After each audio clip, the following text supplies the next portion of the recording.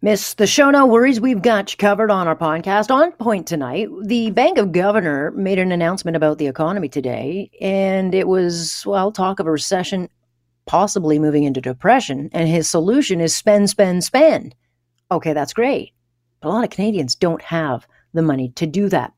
We'll talk to a lawyer who is looking into the land claims disputes, and he's been looking into them for over 50 years in the area of Caledonia because he's a lawyer.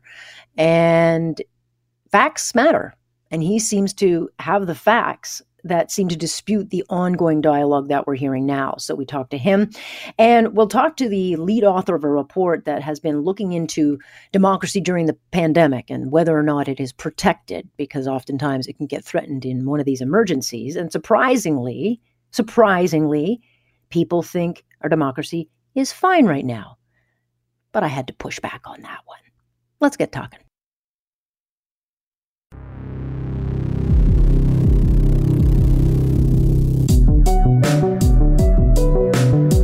What's your point? You just don't ever get the point. Am I getting through to you? That's the point. Do you understand? There is a point. That point where enough is enough. Here's Alex Pearson on Global News Radio. Are you listening?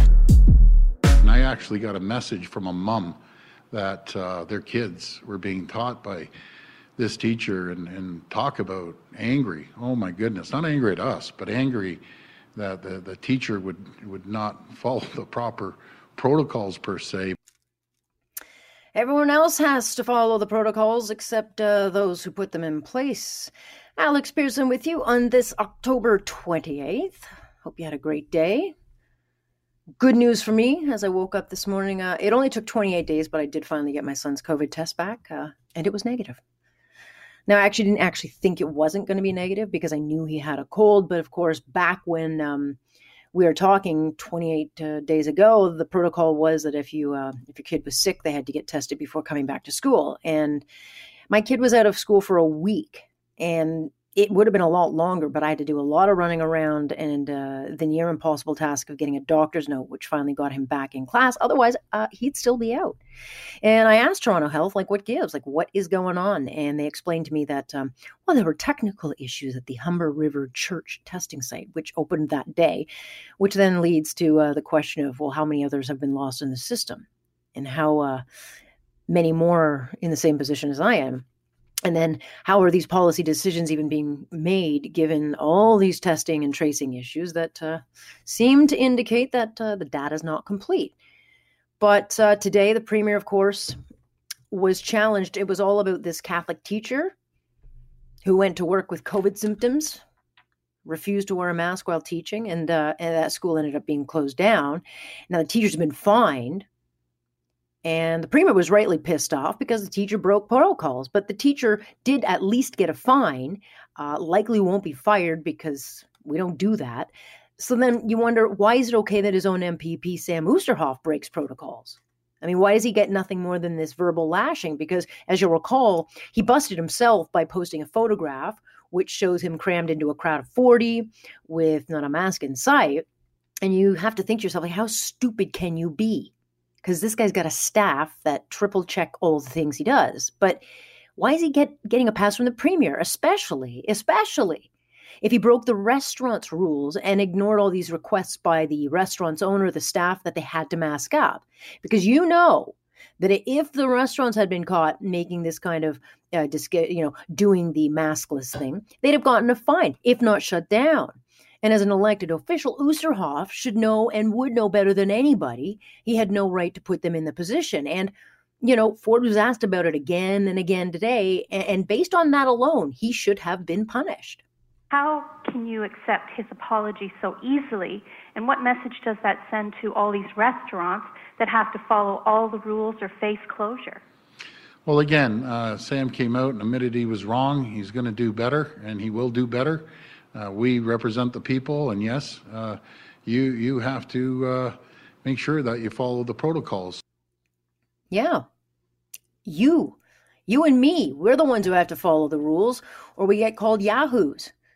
But this MPP somehow gets an excuse. And he can't be fired. Of course, you can't fire him. He was elected. But the premier, I think, should have benched him. Because he had, I think for Ford, you have this chance to put the talk into walk on an issue that has been a big, big problem.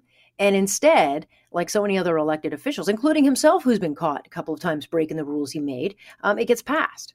Everything's hunky-dory, I guess. Having said that, for all of those now demanding his resignation, Mr. Oosterhoff, why then does Health Minister Patty Hajdu get a pass?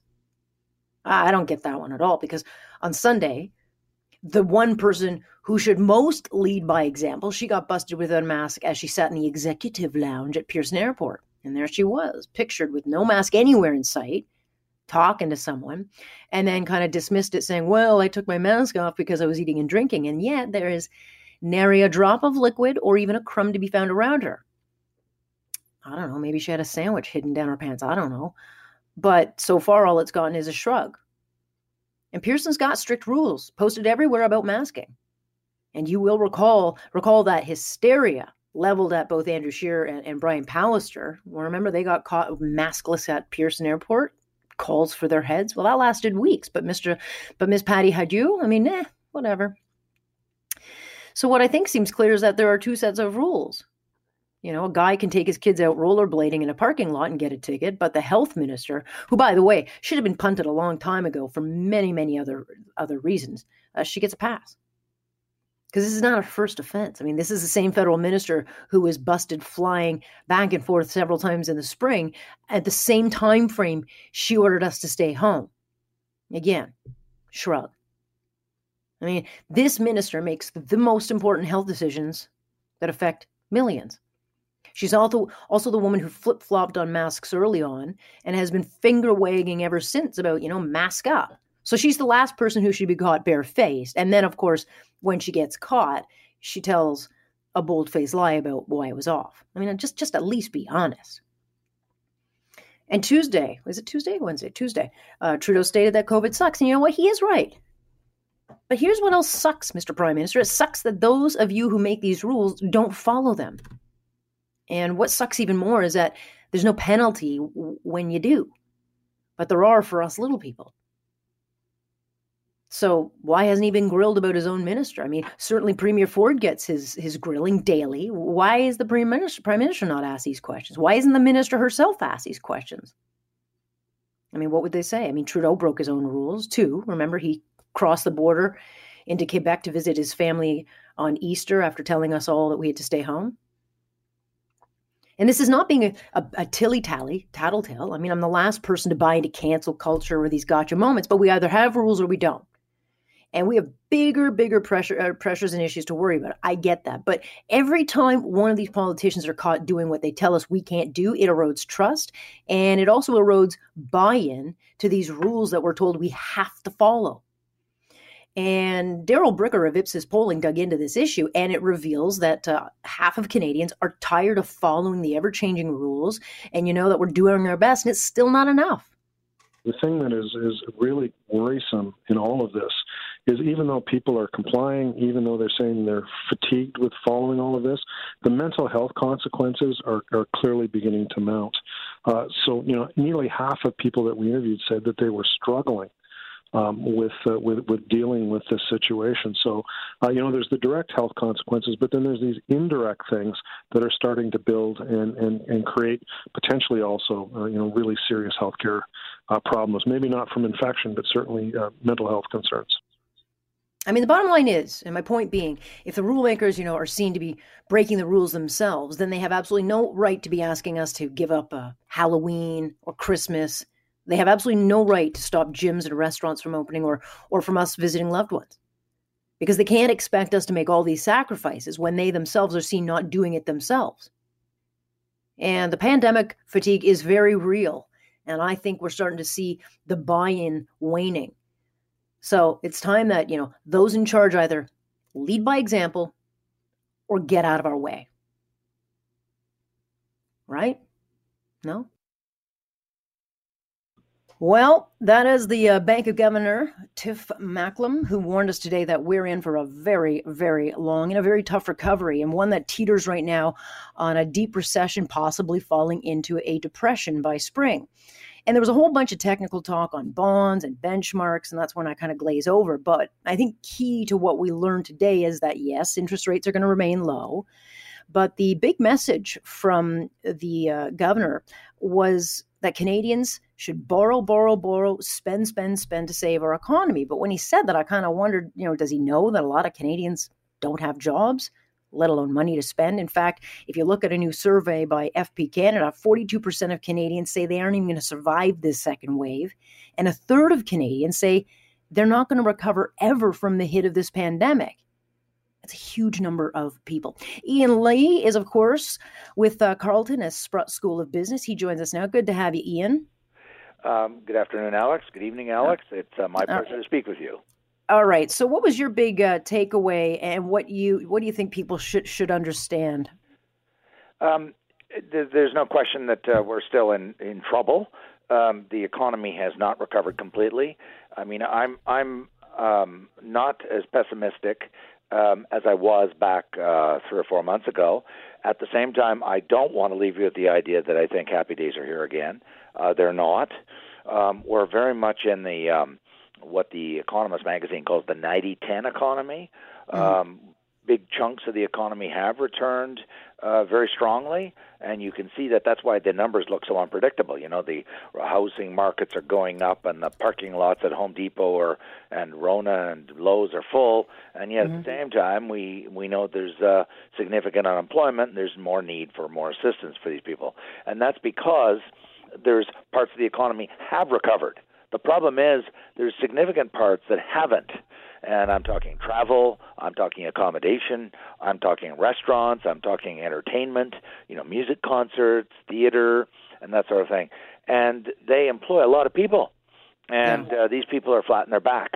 And so, he was, I guess he was trying to project a mixed message and saying that we're dependent on consumers to really drive the recovery. But as you noted, there's a lot of consumers that are either tapped out because they're already significantly indebted, or they're unemployed because they're waiting for the market to return and for restaurants or for airplane travel and that sort of thing. So very mixed going forward, and the whole forecast was dependent on a couple of things happening: no real major second wave, and a vaccine coming to market in 2021.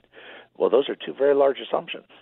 Yeah, and I was going to ask you about that. It's like it's all contingent on ifs and buts, and it really is on the pandemic. And, the bottom line is, I think people do want to spend. It's easy to go online and spend money, but the overriding and what we're seeing in the polling is that people are very scared. Yeah. People are hitting the wall.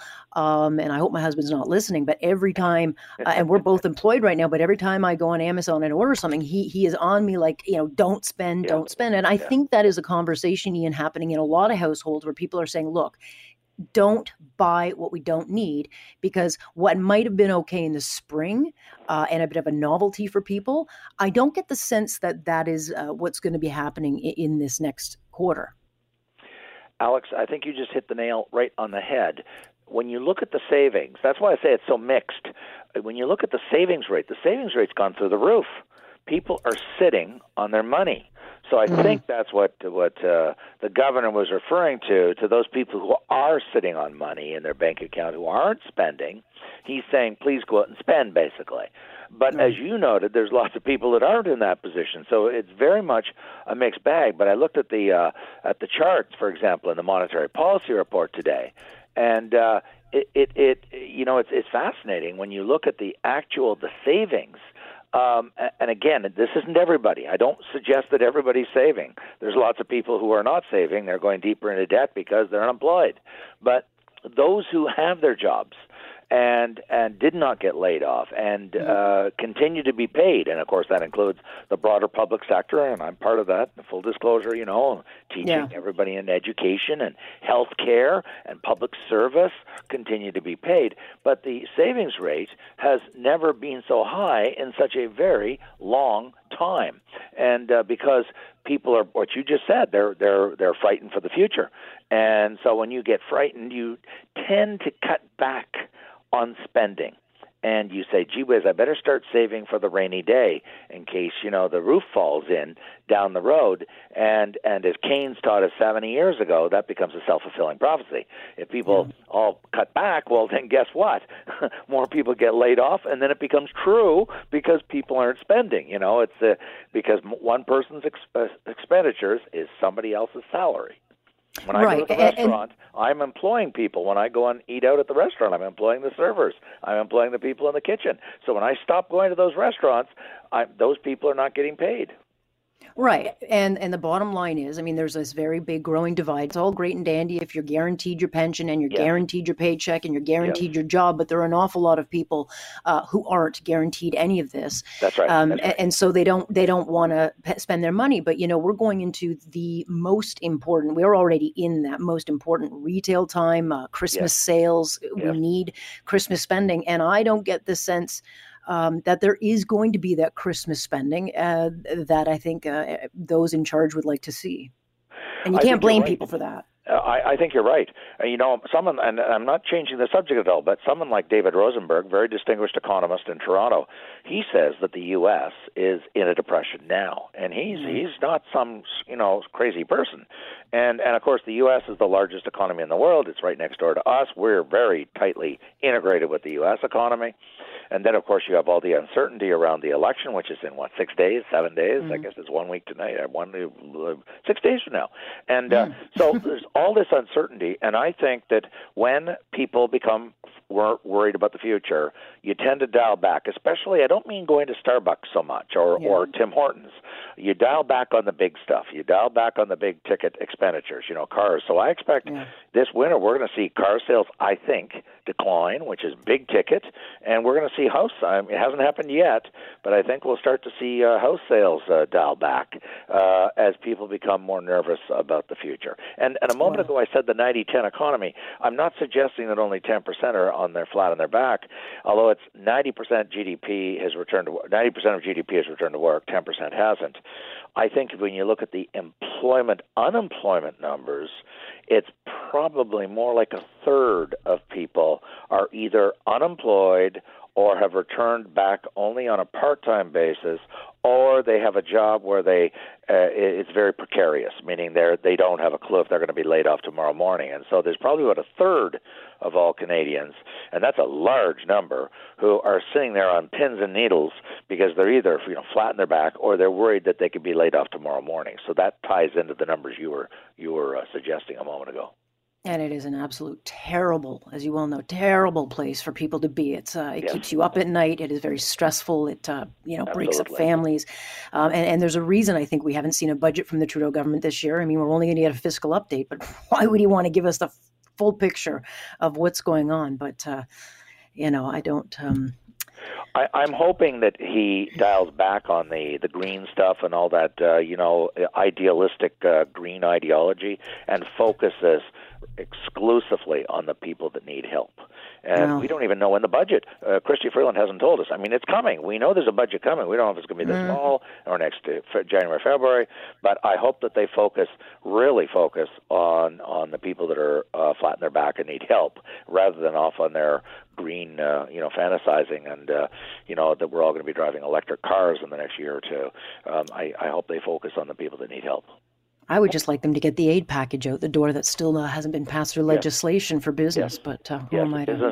Business needs help right now for sure, especially the small business sector in the restaurants, the gyms, and the bars and that sort of thing. Because they're just being destroyed, devastated. Yeah. All right, Ian. We'll keep in touch and talk again. I appreciate your insight always. Thanks very much, Alex. Yeah, it is Ian Lee joining us. And I'm not so sure they're going to go away from their green dreams. Why else do you think they put in the governor, Tiff Macklem? He's a very green kind of guy. But it would be right, Ian would be right, that they should not experiment right now. Facts matter, and I'm not really sure we're getting all those facts when it comes to the latest land claim dispute escalating in Caledonia, because while we do see the violence and we hear the cries from occupiers of the Mackenzie Meadows subdivision, which is this new development, they say it's illegal and being built on unceded land. But then you got to look at history, and it seems to suggest otherwise. There's a lawyer out of Haldimand County who has been practicing law for 50 years and has been studying these land claim issues. And he writes in the Hamilton Spectator that you need only look back to the historical records where you actually learn from the documents, which were written back in 1844, which say 45 Six Nation chiefs and council expressed their intention to reserve particular lands for their exclusive use as a reserve and surrender the remaining 200 acres near Brantford to be sold by the Crown. And the lot where this Mackenzie Meadow subdivision is to be built is on this land that was legally sold. And that original deed has never actually been challenged at any time or when this development went through the approval process.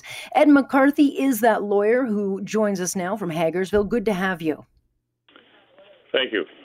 And Ed, I know I've simplified this because I read your article, and my goodness, you'd need literally an hour and a whole lot of history lessons to get through it, but that's why you've done all the hard work. It's a complicated issue, but you kind of lay out this historical, area of land and how it was parceled dating back to the 1840s. And you've got, you cite several experts on Indigenous land claims. And by the legal definition, this development hasn't broken any rules. That's my interpretation. Right. It's all into the interpretation. So how do you interpret it, and why are others interpreting it differently? Well, maybe I should be a little more forceful in interpretation. That's what the historical records say. It wasn't just that they wanted to surrender land 200 acres near Brantford. The gist of it is that they wanted to reserve the township of Tuscarora and a chunk of Oneida Township that I mentioned in the article, and some other land near Brantford, and surrender the rest to the Crown for sale. And that's the way that things have proceeded all these 175 years ever since. And there was a specific reference to the part of Oneida Township that's relevant here, and it was all the lands on the west side of the tier of lots fronting on the Plank Road. Now, the Plank Road is the original name for Highway 6 and Argyle Street going into Caledonia. So that would basically be all the farms on the west side of that road. So when he got to the back or west end of those farms, from that point on, it was to be reserve land in Oneida Township right up to the boundary line with Tuscarora, and, of course, all of Tuscarora Township, and then some other parcels around Brantford. So that's what was reserved, and the rest was to be sold, and that's what happened. Now it's another story about what happened to the money from the sales, but the historical records to me are quite clear that the specific lands to be reserved were the lands I just referred to, and the rest of the Haldimand tract was to be sold, and the money invested for the benefit of the Six Nations. All right. So there are those that will argue that these 45 chiefs of council way back in 1844 won't represent the views of present day hereditary chiefs. And therein lies, the challenge where you might have, or not you specifically, but there may be historical agreements in place by these 45 chiefs. But hey, by present day standards, they don't represent all the views today. And many will see it as changing of the goalposts, but it does create these challenges. Put it this way, if your great-great-grandparents or my great-great-grandparents signed off a farm that we thought we should have 175 years ago, well, we don't own it. We can't claim it anymore. It's gone.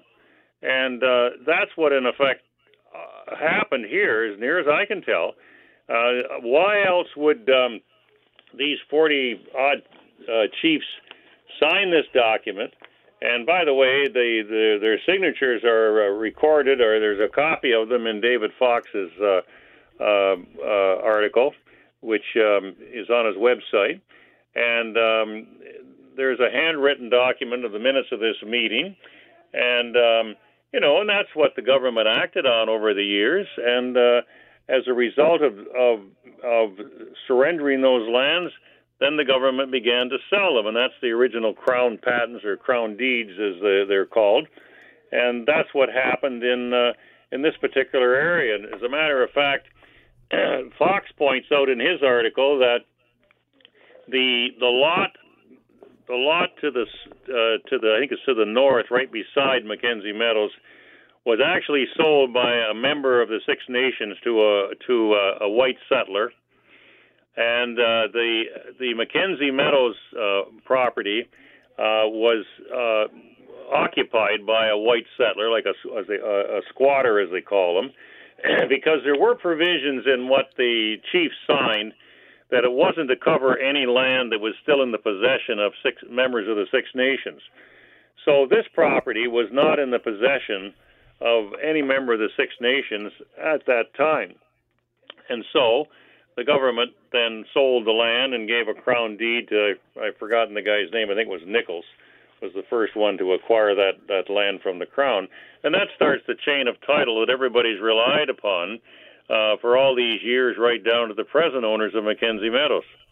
Right. And you do point out in your article that the only relevant judicial proceeding initiated by Six Nations, which dates back to 1995, will go to trial in 2022, but it does not dispute the ownership of the land, but instead the accounting of the proceeds of the sale of those lands. What happened to the money? And that's a big issue, and that needs to be resolved. And that's an issue that is, it's fair game for Six Nations people to be concerned about that, because that's what was supposed to happen, and a lot of those monies got loaned out and was lost, and so the government needs to account, because they were in effect trustees. It was the surrender was to surrender it in trust to the Crown for sale. So the Crown was like if you gave somebody a power of attorney to sell your property, you'd have to account for it to the person that gave you the power of attorney. So it's sort of like an analogy along those lines.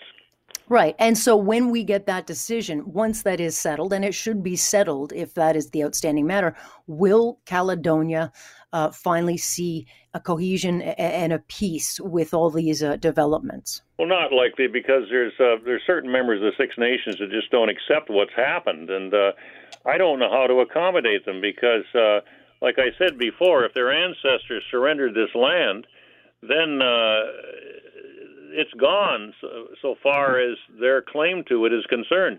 No question about it. The original Haldeman grant was for possession of land on each side of the river, 6 miles deep, and but it was way too much land for them to handle, and not all the Six Nations. If you read Fox's article, he goes into it in great detail. Not all the Six Nations members from the Mohawk Valley in New York State, where they originally lived at the time of the American Revolution, not all of them came up to.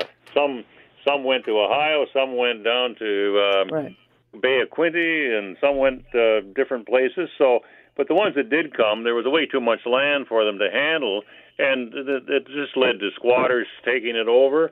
And the Six Nations people were spending money to defend their land, and they just had too much. So that's why it was recommended that they move to a concentrated settlement that they could look after and manage, and that's what the purpose of the reserve was. Well, it is a very complicated issue, one we will not solve in a few minutes, but I appreciate the history lesson, and I might call on you again. Okay, very good. Well, if you want to get even more information, talk to David Fox. Might look him up. Thank you very much, Ed. Thanks, bye. That is Ed McCarthy. And there you go. Not a simple issue, but certainly there is a history to it, and it is worth reading into and about. But I'm sure we are not talking about it for the last time. Well, let's put our COVID health all to the side for a second and dig into the health of our democracy. Because all the shutdowns, the restrictions, all the noise of the elections next door, I mean, when it comes to times of emergency, we can see an erosion of trust. It can divide us. And I was interested because a group called the Samara Centre of Democracy did an intensive study looking into the health of Canada's democracy. They took data from the spring of 2019 to the spring of 2020. And according to their findings, 80% of Canadians are satisfied with the state of our democracy. And apparently, Canadians trust the government more, were less cynical about political leaders, and less nostalgic for the past. And then I scratched my head and said, does that sound right? Dr. Mike Morden is the lead author of this report. He's an interim executive director at the Samara Centre for Democracy. Good to have you, Doctor. Thank you so much for having me. All right. So would the study look different? I mean, how can we compare what findings we had in the spring to how people are now? Because we know that people are a lot more tired and a lot less forgiving. Yeah, no, that's true. And it's important to note. I mean, any poll is just a snapshot in time. And where there has probably been some change is how we're evaluating our governments. I mean, I think Canadians very rightfully have a little bit less goodwill towards our governments in the second wave than they did during the first. Having said that, there is some tracking which shows some of these trends have been sustained. And the survey data we're looking at asks a lot more than just how people are feeling about their governments. It asks how they're feeling about the democratic system more broadly, and asks sort of general questions about how they feel our democracy is working. And the results were eye-opening for us, particularly given how hard this year has been. It's, I think, very compelling to discover that at a time when Canadians were being really imposed on and asked more of by their governments than is typically the case, to stay home, to shut your business, not be able to visit your parents, grandparents, whatever. We were actually very content to do that. We were happy to mobilize and actually felt better about our system than we normally do. Right. And I would challenge, is there a part two to this? Because I think what we saw in the spring, which was hashtag look at my bread, and there were people out hitting their pots and pans, and there seemed to be this, we're all in this together. I don't get the sense at all that is what's happening now, because now we're starting to feel not just the fatigue of COVID, but there's real financial strain, there's real financial uncertainty, and there's a divide over, are those in charge actually making the best decisions based on data, based on what are the decision makers? So I'd be interested, is there a next part to this? Yeah, I mean, I think it's a fair question, and we don't have that data, but there's some indications that we're still, pretty surprisingly satisfied with our governments. Again, I think Canadians are permitted to be asking more critical questions. I think Canadians are, in their rights to start to feel a little worn down by this whole thing. But it's nevertheless positive that we're starting from this place of relative cohesion. And it didn't work out this way everywhere. It's true that a lot of countries saw increases in support for the incumbent government, for example, and that's typical in a crisis. But we looked at comparative data as well and found that, for example, in the summer, that there were a few countries which experienced the same kind of surge in trust and satisfaction, the same magnitude of improvement. There were a few countries where the citizens felt as united as they did in Canada. For example, Americans were asked if their country was more or less united because of the pandemic, and overwhelmingly said less. And Canadians were asked the same question and overwhelmingly said more. So none of this is inevitable, and these are important indications of what we're capable of as a political community when we're challenged. That does not to say that governments don't have to continue to earn our trust. Right. And I'd be curious, how much does the situation in America, given the, the polarization, in their politics and, the fascination for whatever reason that Canadians seem to have, following American politics over their own politics, how much did the American situation kind of come into this study? Because I actually wish Canadians here did pay more attention to things that are going on in our democratic institutions, because I don't know if they'd be that cheery about it, because as long as they're paying attention to Trump, then they don't really see the reality here.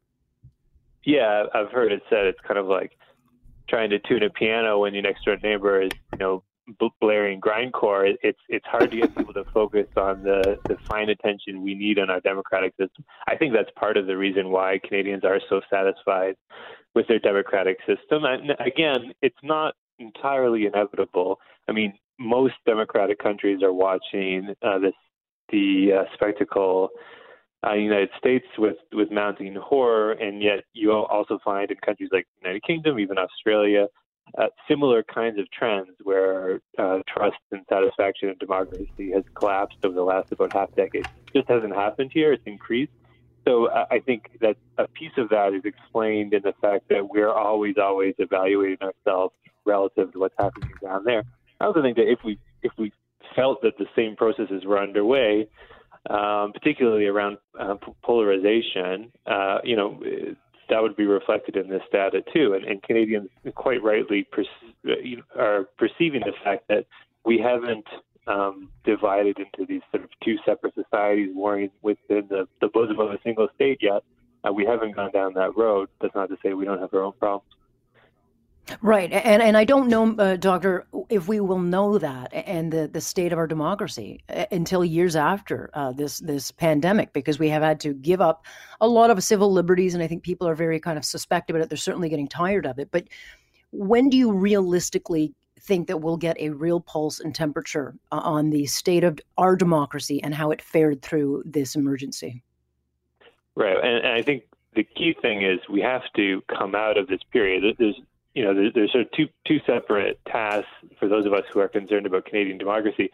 One is to keep things working reasonably okay under the circumstances during the pandemic. And we and others have been looking, for example, at how Parliament and the legislatures have been evolving, recognizing that they can't behave exactly how they normally do, but making sure that they still meet their essential obligations. That's one. The second thing is we have to get back to normal, or ideally something better than normal, once this is behind us. Of course, we don't know when that'll be, but it, conceivably within the next, I don't want to project forecast. So we're not going to know the longer-term effects on our democracy until this thing is behind us. I don't think, when I look at these numbers showing this unique civic moment in the hearts and minds of Canadians, I don't think that'll be lasting. It's probably already dissipated, and we should behave as though it will dissipate very quickly, certainly once the crisis is behind us. So we should try to think of ways to take advantage of it. One of the things we found was that despite this sort of mostly across the board positive shift in feeling, Canadians still don't really feel like they have any control or much. They're no more likely to feel that they have control over what governments do. And I think that this is a good moment for governments to concede some control, given that we're in this kind of imagining a rebuild stage. It's a good time to empower Canadians. Yeah, you're darn right, Doctor, because we are going to be paying for it and paying for it in decades. All right, well, we'll look forward to Chapter 2 on that, and I thank you for your time. Thank you. That is Dr. Mike Morden joining us here. And I think it's over time when you actually truly can measure the temperature of how people are feeling.